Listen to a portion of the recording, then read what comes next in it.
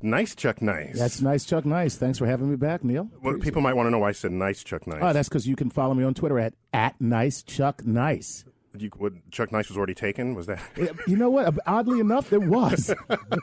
So welcome back. This is our special Super Bowl break edition of Star Talk Radio. Yeah. I know you're a football fan from way back. Huge. Out of control football fan. Huge. I love it. It's like crack to me. You get in a football mood? Yes, I do. You just love... I love everything about it. I'm telling you right now, I got a little stiffy just talking about it right now. Okay? TMI.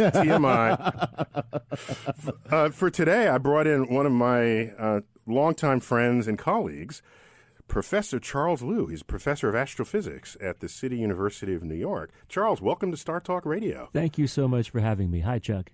Let me say why I've got him on here. Yeah. A couple of years back, he wrote an essay on the physics of baseball. And he did all kinds of cool calculations about what baseball would be like on the moon.